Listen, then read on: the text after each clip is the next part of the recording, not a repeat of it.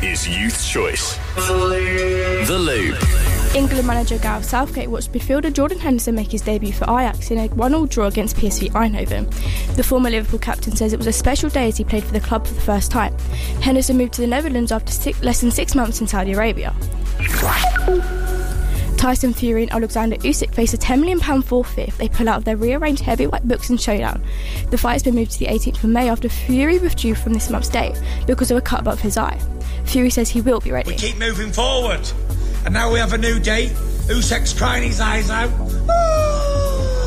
Tyson should retire, or he wants to retire.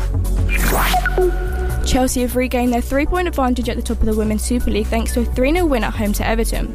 Arsenal let the lead slip in a 2-1 defeat to West Ham and Leah Williamson's first start since suffering an ACL injury in April. Liverpool grabbed a late equaliser in a 1-1 draw with Tottenham. From the Youth Choice newsroom, I'm Ellie Horton and that was your Loop Sports Roundup.